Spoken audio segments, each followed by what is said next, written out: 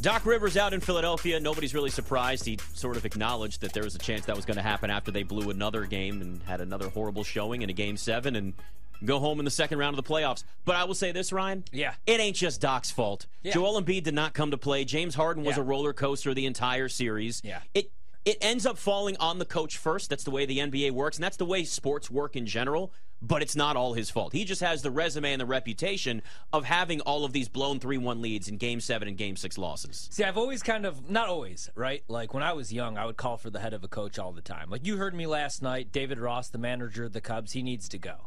But I hate doing it because nobody deserves to lose their job. Even rich people, even famous people. I don't want to see anybody lose their job. You know what? If you're bad at your job, you deserve to lose your job. I'm going to actually disagree with you there. You know when this if really you suck changed? at what you do, you deserve to lose your job. If you don't care, if you don't want to be there, you don't need it. So I'm a big college football fan, huge college football fan, kind of a degenerate a little bit.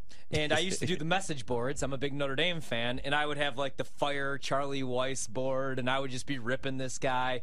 It used to be Dom Capers, the defensive coordinator for the Packers. I wanted him gone for what seemed like a decade. But then when I actually started covering teams, and like people wanted the Brewers hitting coach fired because Christian Yelich was struggling, or I was covering the Packers and everybody wanted Mike Pettin gone, I was like, well, he doesn't really have the horses. You kind of figure out, like, you know, a lot of these guys, they're good coaches.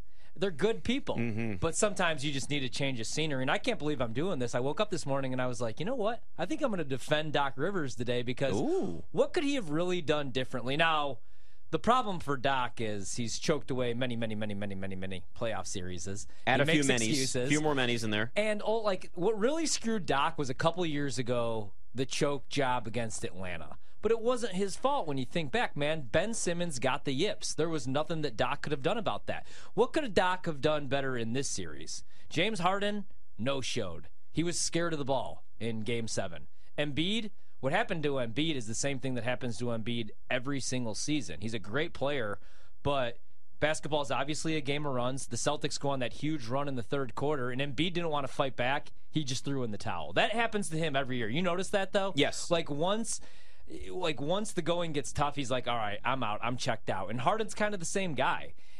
And the role players like Maxi's fine and Tobias is fine, but they just didn't really have the horses. So I actually kind of feel bad for Doc. I don't think anybody should hire Doc. I don't want to see him, become the head coach of my team, but I just don't think there's anything really he could have done. And that's what I'm saying. So, who could Philadelphia hire?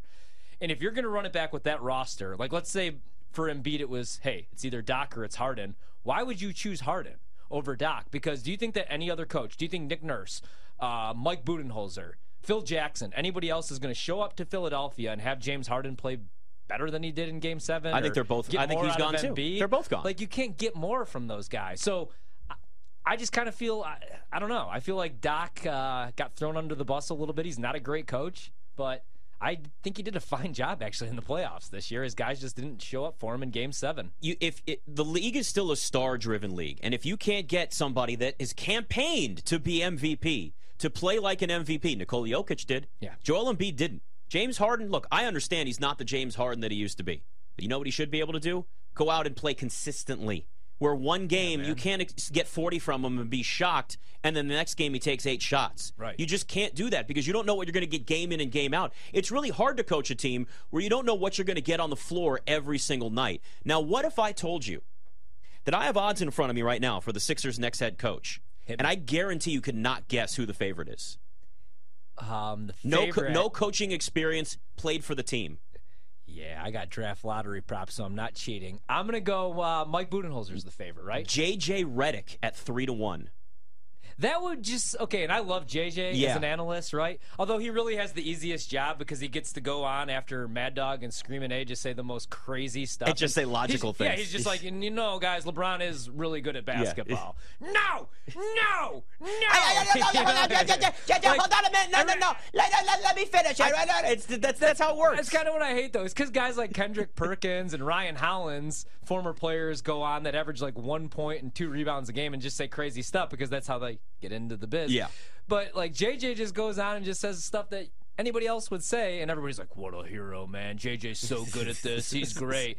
But that would be like hiring Steve Nash, who I believe at the time was a Bleacher Report soccer analyst. Not that he doesn't know the game of basketball, but he had never been even an assistant coach, had he? No. So Never. why would you just make him the head coach? You were- This is like, why would Jack Collinsworth ever get a job as the play-by-play commentator for Notre Dame football? But I digress. That's a conversation for another day. It's the last name. Yeah. Yeah. I think these people are lying on their resumes, too. Maybe. Well, sometimes all you have to do if you're J.J. Redick, you're right. It's an easy spot to be in because you're the sane one when there's two crazies. It's like being Josh Harris and Magic Johnson following Dan Snyder. He's going to look great no matter what because what was there before was pathetic. He does know the team that sad. Yeah, he does. Obviously. Yeah. What if Embiid was like, I want JJ? Then I'd be fine with it. But at the end of the day, man, like, do you put that decision? Does Embiid have any say? You know what I mean? Like your superstar player, like Giannis should have a say in the next Bucks head coach. You know there's reports the Knicks may try to make a run at Joel Embiid, right? Oh, yeah. Yeah. And I want it to happen. Yeah. I want it to happen too. But I don't know how much they have to give up. But do you think Embiid... Okay, so I had that stupid take that Jimmy Butler would never be the best player on a championship team, but he easily could be. Do you think Embiid ever will be, though? Because do you think he has it? He's obviously he's a great player. He averaged 23 points per game in the playoffs. He was good in last year's playoffs. Remember, he played hurt. He was awesome. He actually played like an MVP last year in the playoffs. So it is there. I think it really matters. The construction of the team matters. I mean, how much depth do you have? Like, if you've got Joel Embiid with Jalen Brunson, yeah, I think you've got yourself, a championship core right there. I don't know what the Knicks would have to give up. Yeah. Julius Randle's may be in the mix. That's fine. They don't need him, especially considering that you're going to have Joel Embiid there anyway. But if you surround him with a lot of shooters that are actually consistent, yeah, you don't need Embiid to go out and get you 35 and 15. But if he can go get you 27 and 11, and you know that you're going to get another 25 and 6 or 7 assists from Jalen Brunson, and it's going to be consistent. See, that's the thing, too. You weren't getting the consistency from anybody else, so it makes it that much harder. Monty Williams is 4-1 to be the next Sixers head coach. Former assistant there, knows the team. That makes sense. What we're going to end up having is like this musical chairs of coaches where, like, Budenholzer goes to the Suns. Budenholzer's 6-1 to go to the Sixers right now. And actually, Budenholzer to the Suns is 3-1. Kevin Young, who's an assistant with your Bucks, plus 250. Nick Nurse is the favorite at 2-1. Like, we're just going to see guys jumping around to different teams.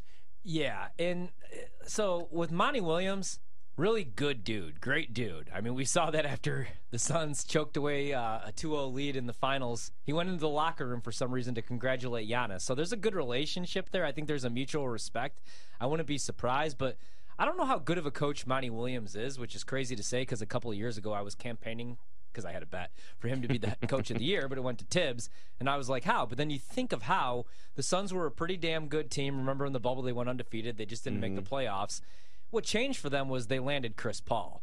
And you could rip Chris Paul, and you could say he always chokes in the playoffs. He's never healthy, but, I mean, he went to that team, and they won 60-plus games, and they were in the NBA Finals, and he had a great year because it allowed Devin Booker to play off the ball more. And Devin Booker's great with the ball in his hands as well, but it just kind of allowed him to become the player that he should have always been. And it, Ayton that first year with Chris Paul was pretty damn good until we got to the finals. But I don't know how good Monty is as an X's and O's guy, man. He's like the one dude that got outcoached by Mike Budenholzer. And last year it was against Dallas. We made the excuse that maybe half of the guys on the team had COVID. There was really no excuse this year. I mean, yeah, Chris Paul missed the series, and DeAndre Ayton didn't play in that final game, but he was giving you absolutely nothing anyway. So I just don't know how good Monty Williams is. I don't know that you make that change, he goes to Milwaukee, and get bounced in the first round again next year.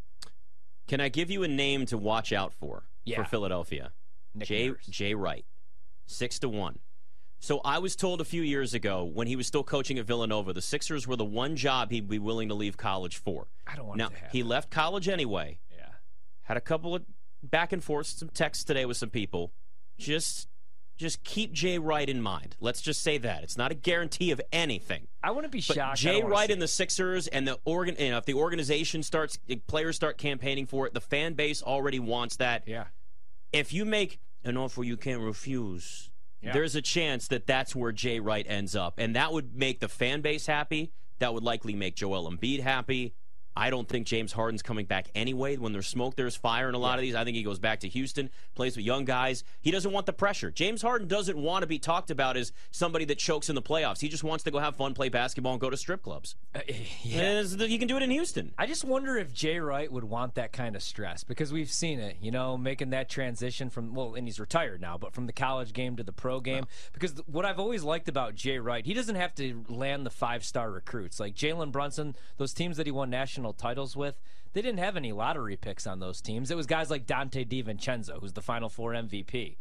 But he's a great system coach. He has a great system. I just don't know if that translates in the NBA. I mean, it could, of course, but he's 61 years old. Do you really want that stress coaching James Harden and Joel Embiid when you're sitting right now making millions of dollars in the broadcast booth breaking down college hoops?